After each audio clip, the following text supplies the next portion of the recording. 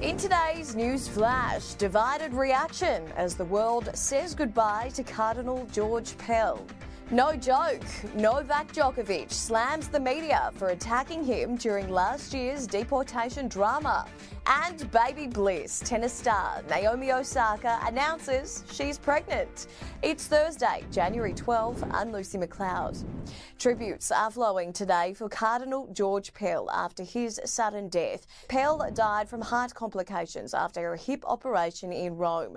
The Pope and former PMs John Howard and Tony Abbott have been among those giving high praise to the 81-year-old, who was the most senior and influential Australian to serve the Catholic Church. However, child sexual abuse victims have taken aim at him over the role he played in the Church's response to the crimes. Cardinal for me was quite a good mentor, a really important mentor, a kind of a father figure for me. If Catholicism, which is what he followed, is correct and there's a heaven and a hell, well, he's certainly burning in hell right now. Pell was jailed over the sexual assault of 2 choir boys in the 90s, but his conviction was overturned by the High Court. Australia is headed for another interest rate hike, with the cash rate tipped to rise 0.25% next month. The latest figures show inflation has jumped to 7.3% as the cost of housing, food and travel increases. After slashing rates to an unprecedented 0.1%, the Reserve Bank of Australia began one of the most aggressive hiking patterns in years, bringing up the cash rate 8 times to its current level of 3.1%. The last time our interest rates were this high, it was 2012, when the median house price in Australia was just under $520,000. 3 fishermen have been airlifted to safety after a freak wave threw them overboard into waters off the Royal National Park in Sydney. With no radios or phones, the 3 mates floated helplessly, clinging to the hull of their boat for an hour before a bushwalker spotted them. The men in their 50s were airlifted out just in time.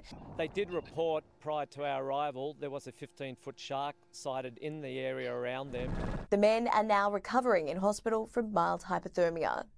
Prince Harry has denied boasting about killing 25 Taliban fighters in his controversial memoir, Spare. The 38-year-old has slammed critics for spinning his words and putting his family in danger. The most dangerous lie that they have told is that I somehow boasted about the number of people that I killed in Afghanistan. If I heard anyone boasting about that kind of thing, I would be angry. But it's a lie. After parts of the book were released last week, former British Army Commander Colonel Richard Kemp described Harry's comments as ill-judged, warning his admissions could cause pro-Taliban sympathisers to attempt revenge. Novak has denied any wrongdoing over last year's deportation scandal, slamming the media for incorrectly reporting his infamous exit from Australia last summer. The Serbian tennis star was detained at an immigration hotel and deported over his refusal to get vaccinated. He says he was just following the rules. All of a sudden I became the villain, of the world, which was obviously a terrible position to be in.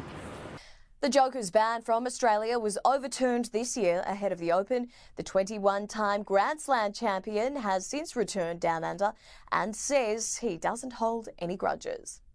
Aussie actor Millie Alcock has gone viral after having a lot of fun on stage at the Golden Globes. Viewers have speculated the House of Dragons star looked a little tipsy when she was seen giggling on stage, accepting an award for Best Television Series. Applause for these amazing actors. Fans have taken to Twitter saying Millie Alcock wasted at the Golden Globes is top tier. In news that has stunned and delighted tennis fans, Naomi Osaka has revealed she's pregnant. The 25-year-old shattered fans when she withdrew her name from this year's Aussie Open, but now we know for good reason. Not to worry, the former world #1 has promised she'll be back to compete next year. And that was your Thursday News Flash.